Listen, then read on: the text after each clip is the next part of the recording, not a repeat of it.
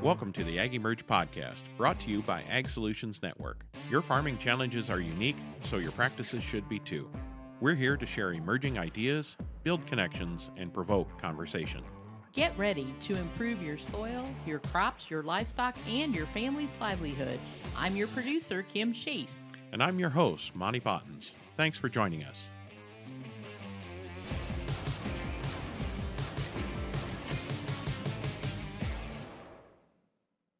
Thanks for listening today. Before we join the podcast, we'd like to let you know that Understanding Ag will be hosting a Soil Health Academy on Monty's farm this summer in Cambridge, Illinois, August 1st through the 3rd. This workshop will focus on implementing regenerative principles in a corn-soy rotation. What a great opportunity to see these concepts in action on the farm with instructors Gabe Brown, Shane New, Luke Jones, and Brian Doherty. Don't miss the powerhouse conversations guaranteed to take place. Head on over to the Soil Health Academy website at www.soilhealthacademy.org and click on the Education tab to see the Soil Health Academy upcoming workshops. And now, let's get on with the show. Today we welcome Garth Mulkey. Garth and his wife Susan are fourth-generation seed farmers in Western Oregon and have been growing, conditioning, and marketing seeds at the same location since 1966. As dedicated seed producers, they're always focused on seed purity and quality combined with proven genetics. Today, Garth and Monty have a great conversation about their business journey in helping growers adopt cover crops and so much more. So let's jump right in. Welcome, everyone, to this episode of the AgEmerge podcast. Get to be joined today by Garth Mulkey from Oregon, all the way on the left coast, right? Thanks, Garth. Welcome. Well, thanks for having me, Monty. I appreciate being here. Garth is an amazing farmer, and if you followed him any on social media or have run into him before, first off, he's doing no-till in crops that you're not supposed to be able to do no-till on. And secondly, he probably grows about the most number of crops of anybody that I know. So tell us a little bit about yourself, your story, how you got here, and a little bit about your farm, Garth. I grew up on this farm. I graduated from high school in '83. Farm economy was not good.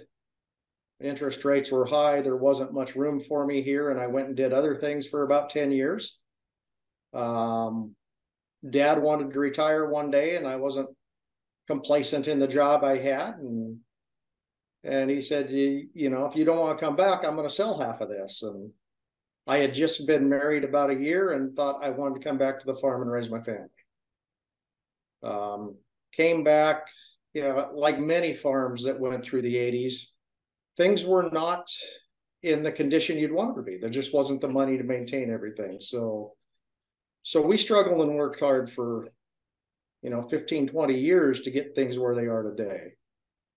Through diversification, some downsizing, I made the choice that we were better off to farm less acres and manage them better. And adding irrigation into our program, we built 2 reservoirs over the years. We're irrigating 400 acres now. When I was a kid, if we irrigated 30 acres, that was a big year of irrigation. So a lot of diversification, more intense management, staying close to home, not farming the highway, and just trying to do the best job we could on the acres close to home and on our productive soils. Well, aren't you supposed to get big or get out? That's the mantra, right? You're supposed to get bigger, bigger, bigger all the time. Well, I think that's what we're told, and that's a hard. As a young farmer, when I came back at 30 years old, that's what I was trying to do. But I wasn't making any profit, and farming more acres with no profit didn't make much sense. Well, hold it. You mean you're not supposed to farm more acres and get more yield? You're supposed to look at profit? Apparently, somewhere along the line, I bought a different calculator than everybody else uses. I don't know.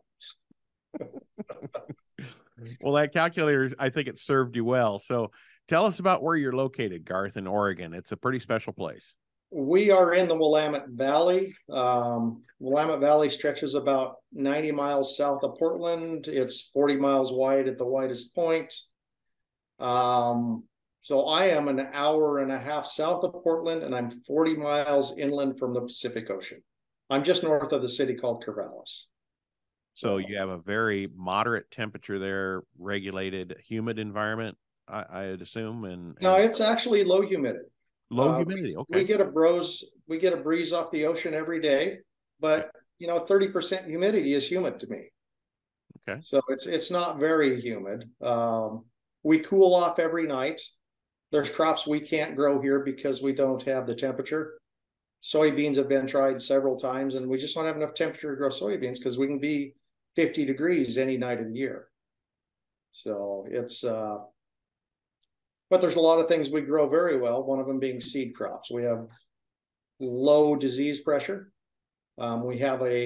Because we're generally cool in the growing season, we have a long time for seed fill, which equates to better yields. And because this has been a seed producing region for a long time, there's a lot of infrastructure as far as seed cleaning and handling and packaging equipment. So yeah, and on the seeds, so that's one of the main reasons we're together today is cover crops are all the rage, right? All the talk, and a lot of those specialty cover crops that we get now, we're not talking rye and wheat and those cereal grains, but we're talking all of the others that go into the mixes. Annual ryegrasses and crimson clover, radishes, turnips, all those, even spinaches, kales, those kind of things. All those are, you're the place that those are grown, correct? I mean, this is the capital of the United States for that. For seed production, especially for specialty seed production, absolutely. I started out growing radish in 2003 or 4. Not for the cover crop market, but for the Japanese sprouting market and Korean sprouting market. And then the cover crop market grew, and we were just in the right place at the right time to participate in that. And that's been a very good program for us. So we grow radish seed, we grow hairy vetch seed, we grow phacelia seed, we grow clover seeds, and then the annual ryegrass. Those are all products we produce on our farm for the cover crop market. And all of those are really core staples in diverse mixes. Yes, they are. Yeah. I mean, those are all number one choices in each one of those categories. I do miss the days when people were planting 10 pounds of radish per acre. It has certainly changed our cropping program because now 2 or 3 pounds of radish is fairly common. So, but we are selling more every year because there's more acres being covered every year. So it's been a good program. I've been glad to be a part of it. I've met a lot of good people through this, and look forward to continuing it in the future. So how many total crops are you growing this year? We have 12 different crops this year. A little bit deceiving because 5 of those crops are different varieties of grass seed. Well, it counts. You can't just throw them all together. Well, no, they require different management programs. So there was a long time in my career I had a goal of growing a new crop every year. I abandoned that 5 or 6 years ago, but we're back to it this year. We're growing onions for seed, and that's a new one for us. I've seen you post some things about that. You had some strip till, and I think probably regular on the onions. How are things looking so far? Well, I wish they were all strip till. Okay. We just had extra onions and we had some open acres in the field, so we went and did it, and they're outperforming the conventional program. I'd say by 2 to 1. I mean, we're a long ways from harvest, but the much better program, much easier on the soil.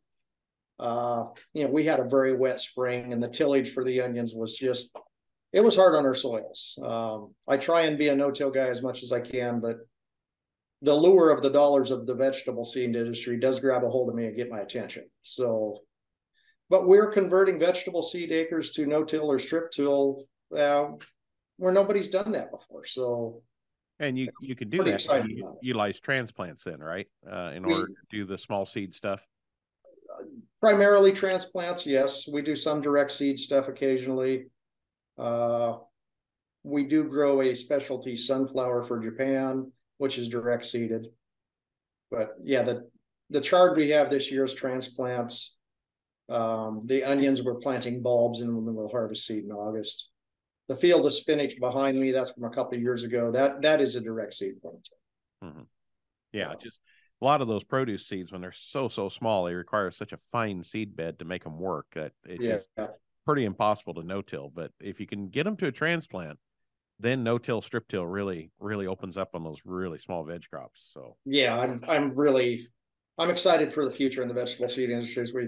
I like to try new things, and most of the time it works. I guess I'm just lucky that way. No, it's called being a good farmer, Garth, is what it's called. Okay.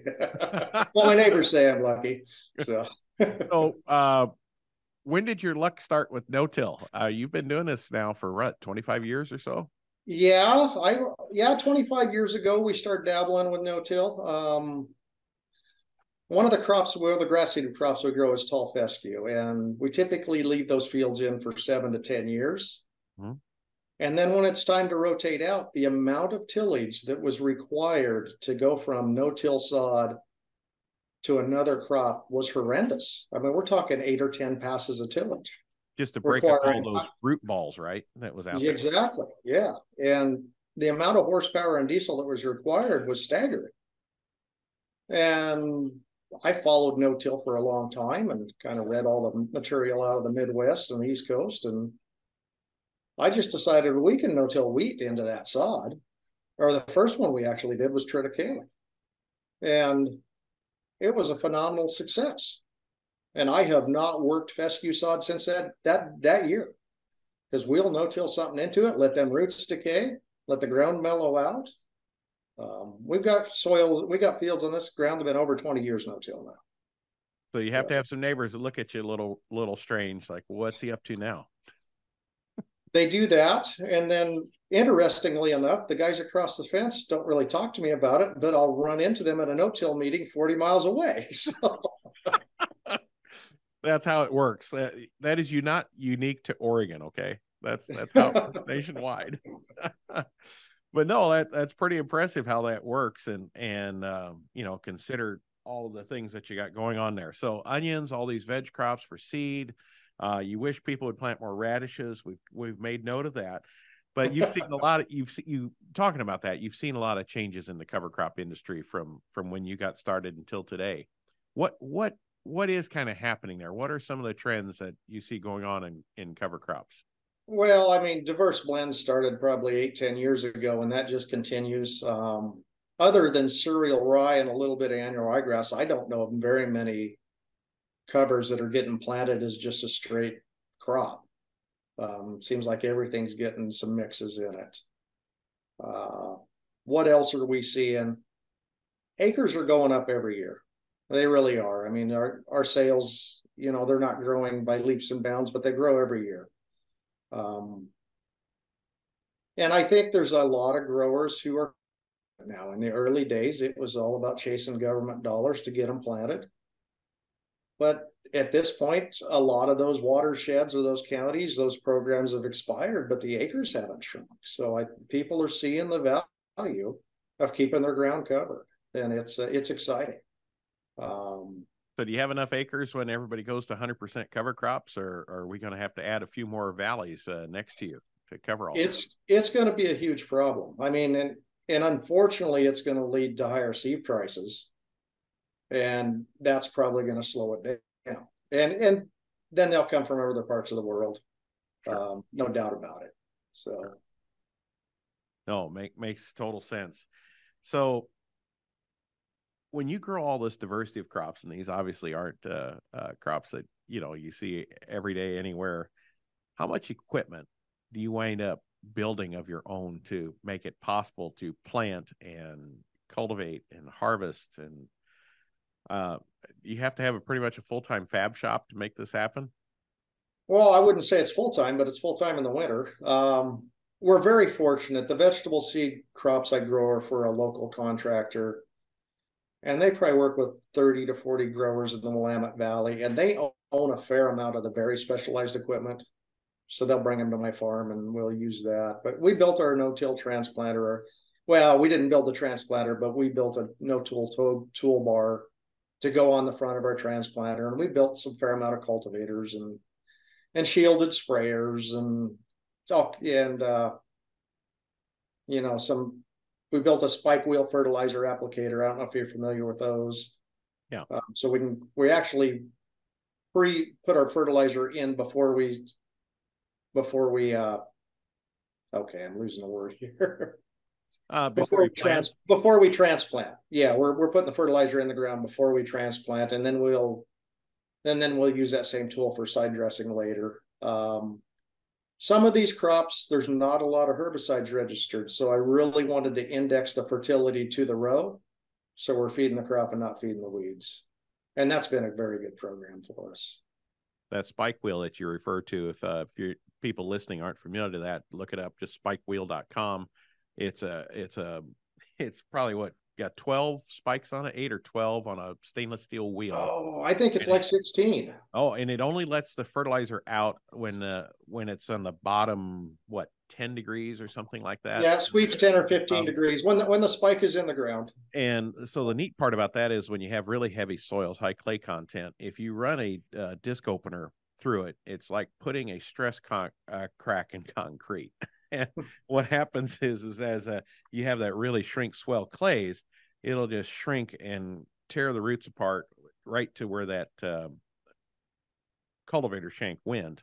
And then when you irrigate, it closes back up, and then when it dries out, it opens up again. So beautiful part about those spike wheels is it just puts it right in the ground, just kind of punches it in the ground every, I don't know, probably 8 inches or so, 10 inches. And you don't get that stress crack. Is that why you use it too, is on the heavier clay soils? The heavier clay soils. Yeah, we just didn't want the disturbance. If we go run a sweep through there, we're going to get a flush of weeds. Yeah. So, and do you do that on your perennial grasses too, or is that where you use the new floater toy? We're using the new floater toy. Or what do you call it? We call it a buggy. The buggy? Yeah. It's a three-wheel buggy on big tires. Yeah. But no cab. So I mean, this is real farming here, man. Well, we run it 80 hours a year at the most. Oh, I mean, if we can't find 80 hours to run without a cab, then we're just wusses, aren't we? I think so. Yeah, it's got to have leather seats that are air conditioned, don't you know? Well, yeah, I hear about those.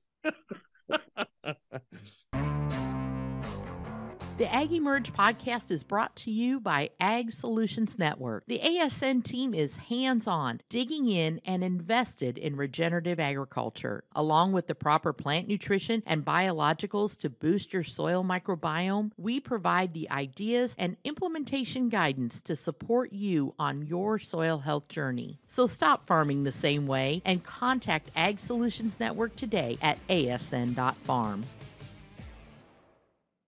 So, well, that's an example of something that you fab because you're using that early spring, right, for your green up, probably urea application. Most of our grasses we try and have fertilized by the end of March. Yeah. So we're in there in February for the first shot, and then middle of March for the second. We get a lot of rain here, and we get a lot of seasonal rain. You know, we're 40 inches of rain, but it'll quit raining May 1st, and it did quit raining May 1st this year. And we may not see rain again till October. Right. Right. So I found it interesting how you can build your own reservoirs. How is that working? Are you pumping water from a well, or are you surface water? Surface water for the most part. The last one we built in 2010, we've got about 70 acres of watershed above us that drains into it. Okay. And then if it doesn't fill, we do have a permit to pump out of a creek and top it off. We got to have that done by April 1st. I've done that 3 times, and 2 of those times then it rained 8 inches in April. So I mean, of course, yeah.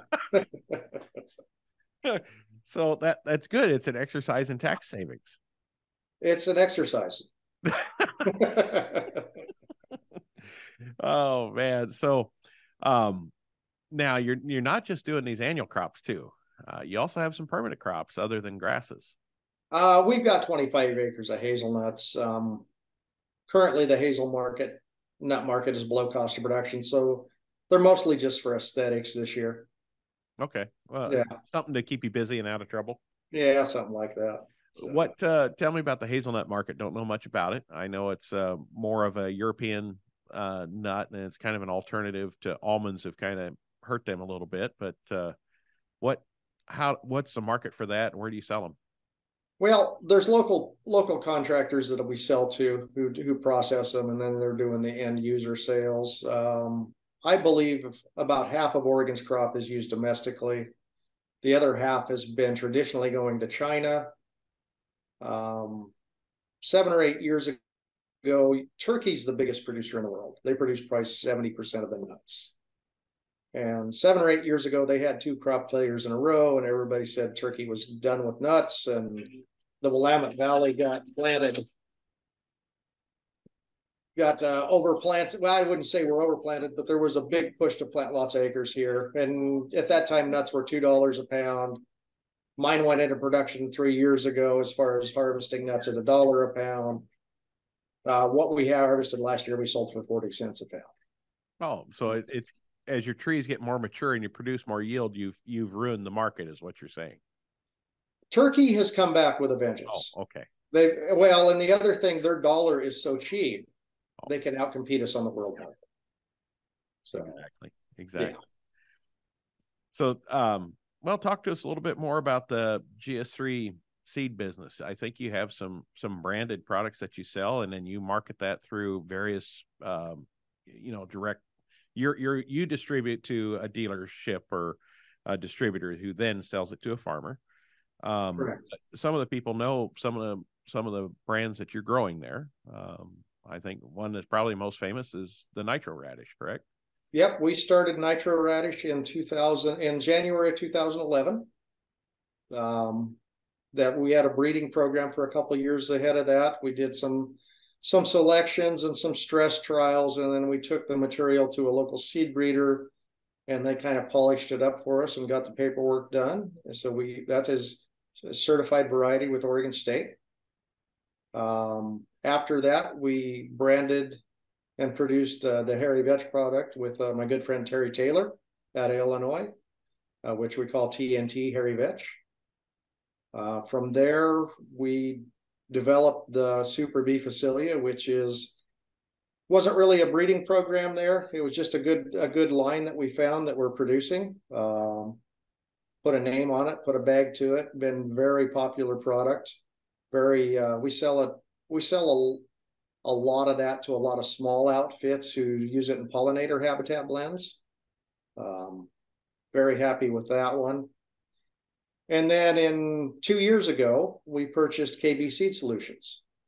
So we brought two annual ryegrass varieties into our fold, KB Supreme and KB Crown. So those are now in our product line. We have 25 dealers throughout North America. We started out thinking we were going to sell direct to farmers, but a farmer in Ohio would call me and ask me questions, and I felt really foolish answering questions from 2,000 miles away. And we really decided we needed local dealers to work with the customers to give local advice. So that's the model that we ended up going with. Very happy with that. We work well with our growers to try and expand their customer base. And every year we're a sponsor of the National No-Till Conference. This will be our 10th year coming up in 2024. We bring our dealers to the event. They work the booth with us. We go to dinner at night. We have discussions, and we really try and grow their business. And we bring them to the booths at the trade shows we go to talk to their customers. Because I'm from Oregon. I've been in a bean field once in my life. So, we really need that local knowledge from our dealer network, and that's really what we try to develop. So when you're going about and you make these varieties and brand them and certify them and those kind of things, in the help educate people in the cover crop industry, when it comes to, let's say, corn, they want to know, oh, it's Pioneer such and such, or it's DeKalb such and such. And they know every little thing about, different companies and different hybrids or varieties within that company. Okay. When it comes to cover crops, it's radish, or it's, annual ryegrass. And sometimes guys can confuse that with cereal rye, it's, yes. Nowhere close to the definition. How do people know what they're getting? And is there differences, and what are those differences, and why does it matter? There are some differences in radish. I think the responsible producers of dealers are all working with the varieties that are very similar at this point. Early on, there were some varieties that would bolt after 30 days and want to reproduce and make a flower. Right. The problem when a radish goes reproductive, the root growth stops. So that was one of our selections, was something that bolted as late as possible so we could maximize root growth. On the other hand, doesn't that make it a little difficult for you for seed production? Not in our region. Okay. Because typically, you have the long days. Because we got the long days. Typically cover crops are planted after July 15th, and radish really doesn't, good varieties of radish don't want to go reproductive after July 15th. Some of the off types will. So, it's really, you want to work with people, and you want to work with a dealer who's bringing in material, the same material year after year. Because if you're working with a dealer who's buying the lowest priced product, he might have a different product every different year. And then you're not going to have consistency and you're not going to know what to expect. So for really, it's us about, the quality of our production and the consistency of our product. I mean, that's what our dealers are looking for, that every time they put it out, they're going to have similar or the same results they had the year before. So one of the things that, let's talk a little bit about the annual ryegrass. And one of the things that Mike Plummer really talked about a lot when he was with us and teaching guys how to grow annual ryegrass was the importance of having a stated variety, versus just a variety not stated type of annual ryegrass. And because you can have, 4, 8 different phenotypes within there, and you're trying to kill all of them with a chemical termination, and one might be the dominant that grew early, it's covering up all the small ones underneath of it. Talk about that to folks and why that's important to have ryegrass varieties in particular, or other cover crops that might apply to, in order to have a consistent termination experience. Well, yeah, we grow a lot of ryegrass in the Willamette Valley, and there are very different subtypes, I will say. Some are early, some are late. Some have real small leaves, some have big leaves, and each one has its fit. But when it's a product that you're going to put out in the fall, you need it to, it kind of depends, if you plant it early and you're going to graze it, you want something that's a little faster, a little more of a racehorse to get it up and going and then graze it. If it's not going to be grazed, you want something that's a little slower, a little finer leaf structure, so the winter kill doesn't get to it. And then in the spring, you need something that starts growing in fairly cool days so you can get some size to it. So when it is time to spray it out, you got the leaf area to absorb your herbicide. So you really need a dedicated production program. A lot of so you're getting the same product off a field every year. And when I say dedicated production, when we go to grow ryegrass for the cover crop market, we're putting on a field. We're looking for fields that haven't had ryegrass on them for 3 or 4 or 5 years, because it will volunteer and there will be a seed bank of the prior variety that was grown. So we just can't grow Golf one year and KB Royal the next, because we're not going to harvest KB Royal. We're going to harvest a cross between Golf and KB Royal, and it won't be the product that we're advertising and selling. So you got to have dedicated growers who are in your program every year so that the product in the bag is consistent. It's very easy for a seed company to go out and place acres with a variety, but if there's no field history involved, the variety what's in the bag is not the variety that was planted.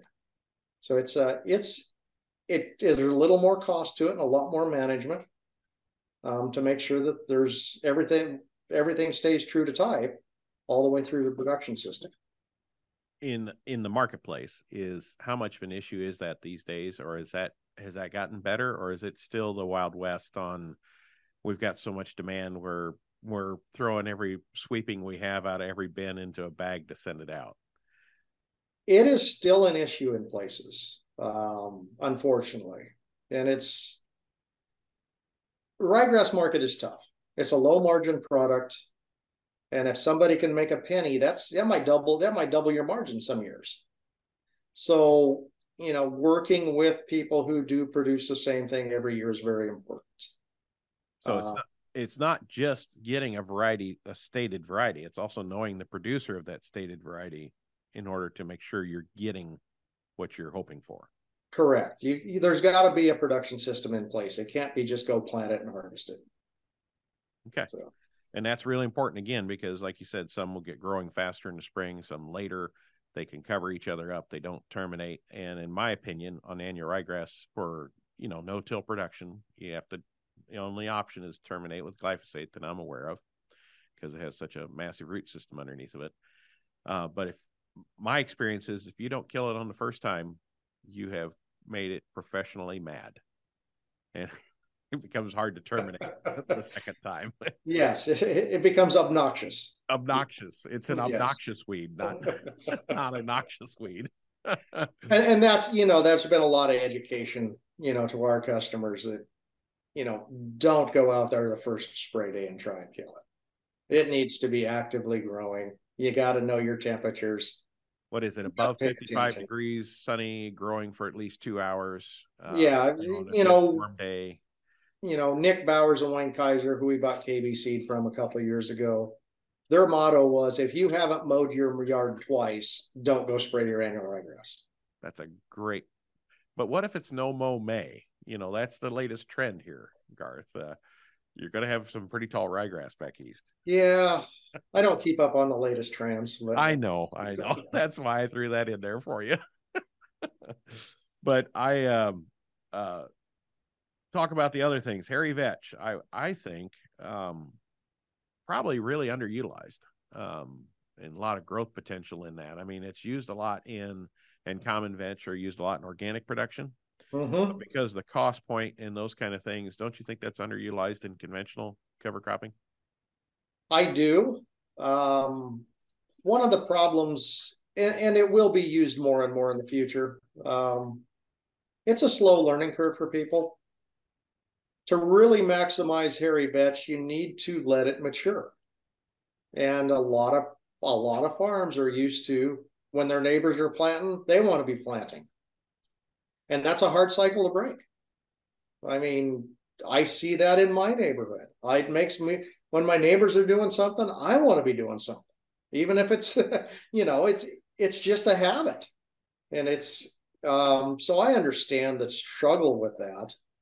But the guys that are really utilizing hairy vetch and making it work, they're willing to wait 2 or 3 weeks to let that crop maximize the benefits. And that benefits are maximized at bloom?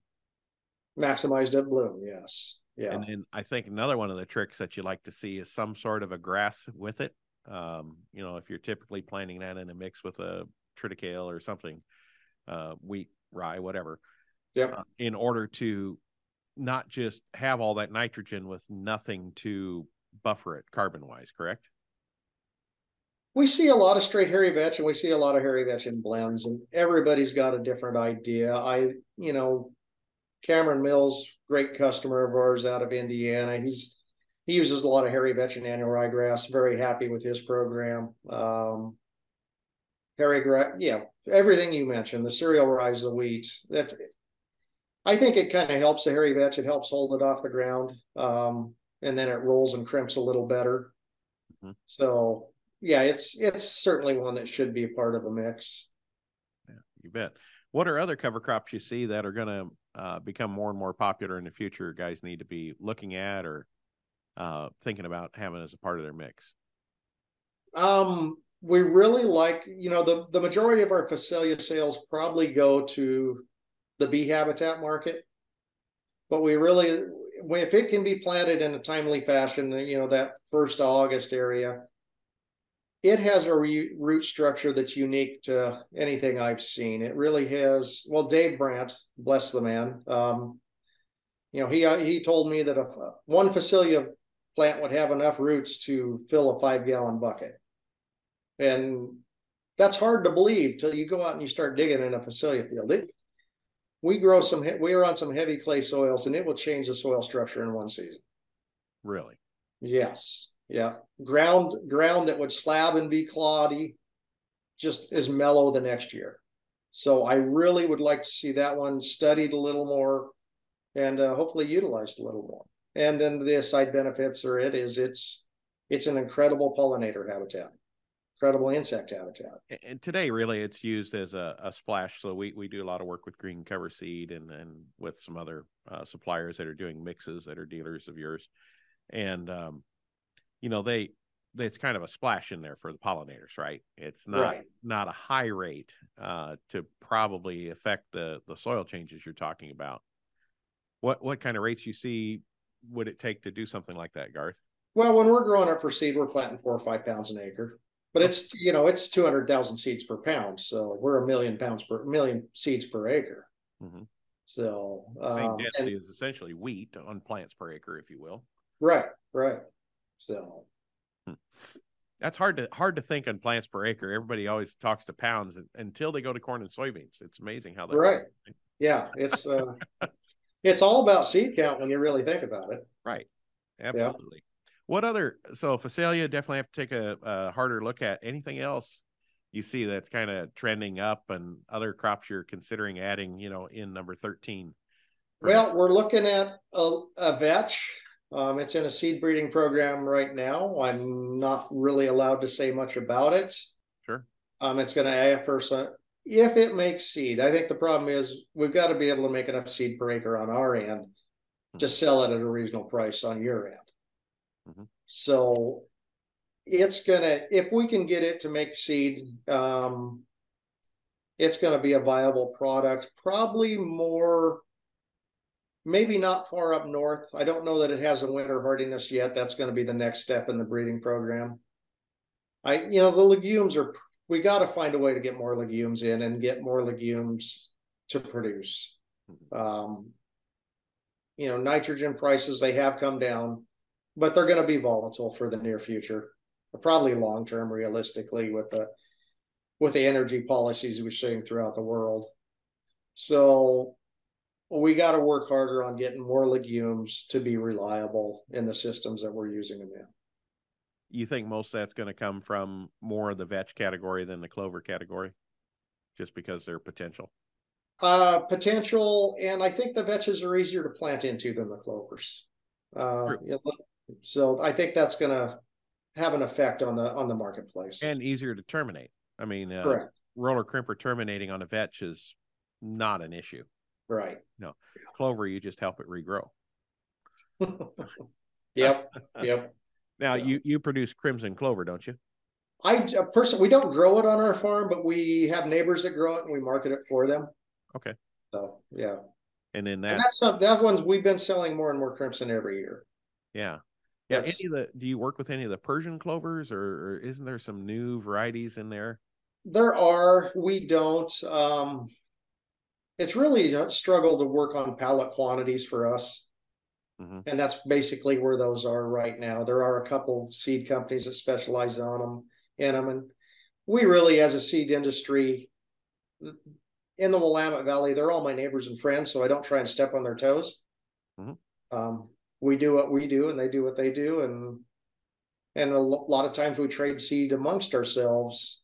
So we try and keep, just because somebody has something good, I'm not going to run out and try and take it from them. Sure. Yeah. I didn't know how that worked, if that was grown there locally also, or yep. And those things. Good. No, I agree with you. The programs, they kind of come and go here and there, but it's neat to see that there is some sticking power other than just a guy trying to get a $5, $10, $15 an acre, kickback for doing a cover crop. Right. And I do think it's growing. I just wish it would grow at a faster rate than what it is, because there's just so many benefits associated with them. Potential energy thing, what do you think some other things it'll take to get us growing at a little better rate than what we are today? Well, I am not a fan of government programs, mostly because I don't like, there's too many of them and they're not consistent. there's going to be some watershed issues that are certainly going to have to be addressed. The erosion, there's too much widespread erosion. And, from what I see in my neighborhood, there are farmers that don't care. And, it's when people don't care that regulators get involved. There's been enough education. I think everybody knows erosion is a problem. But until and apparently it's not affecting their pocketbooks hard enough to make them make changes. So there's going to be regulations, and they're probably not going to be ideal. They're probably going to be implemented as nicely as you and I'd like them to be. But that's going to drive some of this. And I think, the next generation is going to have a different mindset than the current generation on those farms. Our farm is not the same as it was 20 years ago. When the younger generation takes over a farm, there are changes that are made. So I'm optimistic about that. The majority of America is still family farms. And those are families are making decisions. And as a younger generation comes in, there will be different ideas. And so I think we got to stay on top of the education. As it seems like we've been doing it forever, but we're going to probably have to keep doing it. And so, in some ways that's exciting. I like getting out and meeting people. I know you do. And it will get there. It's just like you say, it's not going to happen as fast as either one of us would like it to. Speaking about having family involved, this is definitely a family operation. Your wife helps you with all of the marketing too, and your youngest daughter too, correct? My youngest daughter, yeah, she graduated from college a year ago and came back to here full time. So how long before you can retire, Garth? I mean, or just become the irrigation guy? Well, if you ask them, not soon enough. But no, I like what I do. I'm going to keep doing it for a while. Good. So, Good. But I'm happy to have my daughter alongside me in the seed business. She's probably taken 70% of that off my plate, which is good for the company, and it's good for me, and it's good for our farm. But there were days I was having to make choices. Do I focus on the farm or do I focus on the seed company? And there's just not enough hours in the day when that happens. So we're in a better position now. We got great employees, great family. So the future's bright. Pretty excited about it. That's good. No, when you mentioned Cameron and he's a great resource, and there's other people out there, and we just lost Dave, but he's provided quite a leadership source for everybody.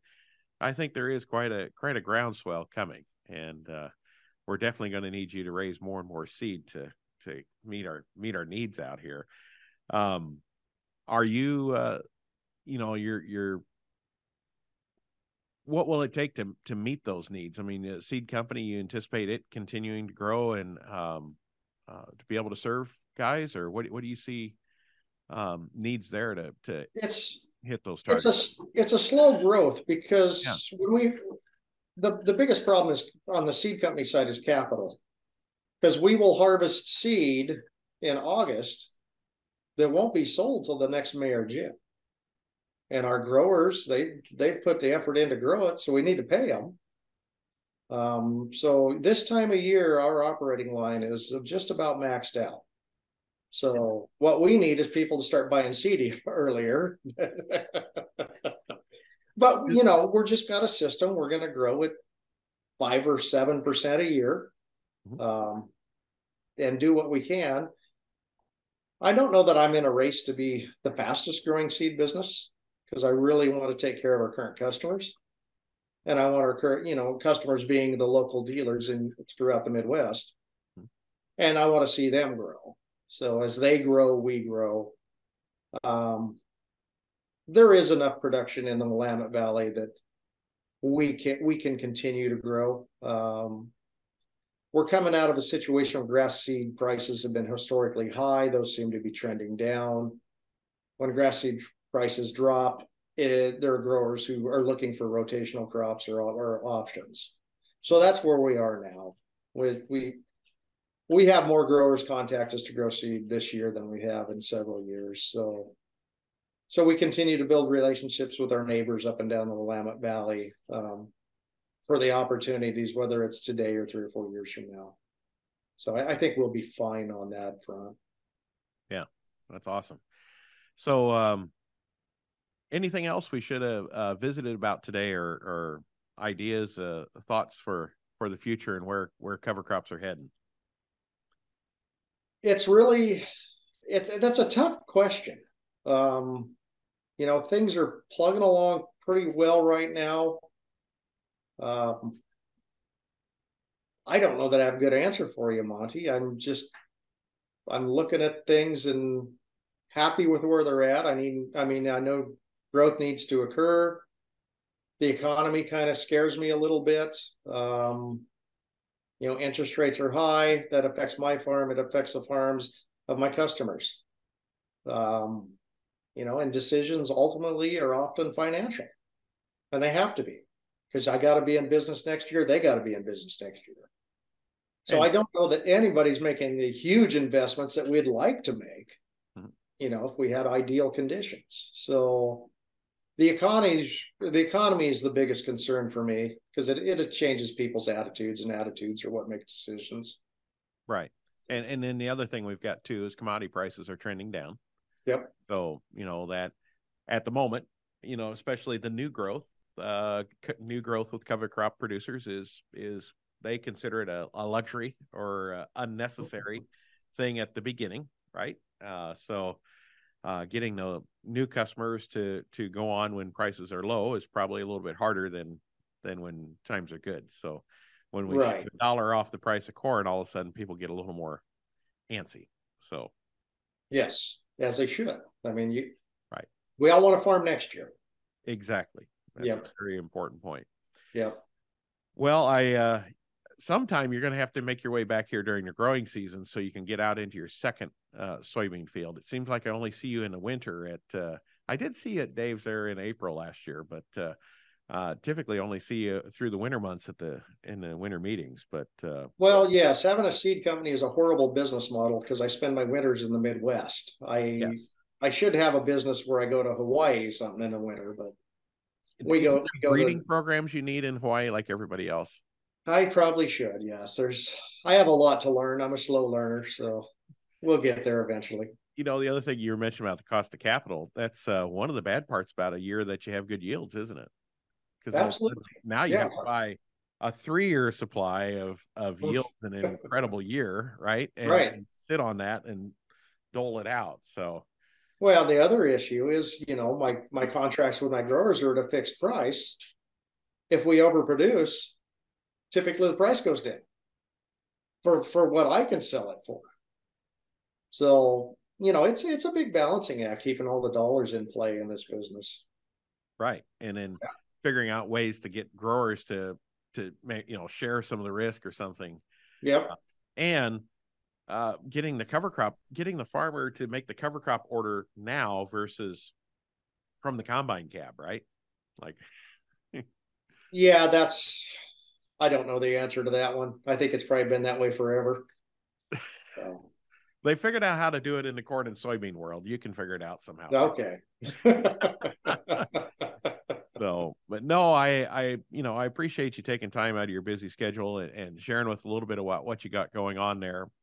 Garth is very innovative, has a lot of crops that he grows and deals with, and takes it all the way to the end user. So he's not just taking it and then selling it at the local elevator and hoping somebody just takes it and does something with it. He's cleaning it, processing, bagging, distributing, and all the financial things behind it and the marketing associated with that. So it's quite an adventure. Most farmers don't understand all the aspects that go through something that like what you're doing, especially then you're doing it on 12 different crops. So I'm surprised you could sit still this long.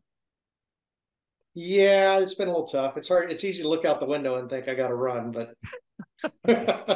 well, I think we'll let you do just that, Garth. I do appreciate your time today and sharing a little bit about where cover crops and the specialty crops come from and how you do it. Well, thank you, Monty. It's been a pleasure to be here. Always good to visit with you. All right. Take care, Garth. Thank you. Thanks for listening to this conversation today. It's great to learn from folks that are walking the walk. I appreciate Garth's willingness to share his business journey in helping growers adopt cover crops and share his knowledge about how to make it work. And if you'd like to learn more about what we're doing to help growers implement soil health practices, check out our website at asn.farm. And there you can click on links to follow us on Facebook, Twitter, Instagram, LinkedIn, and YouTube. There's a lot of great things happening and always something to learn. Thanks for listening.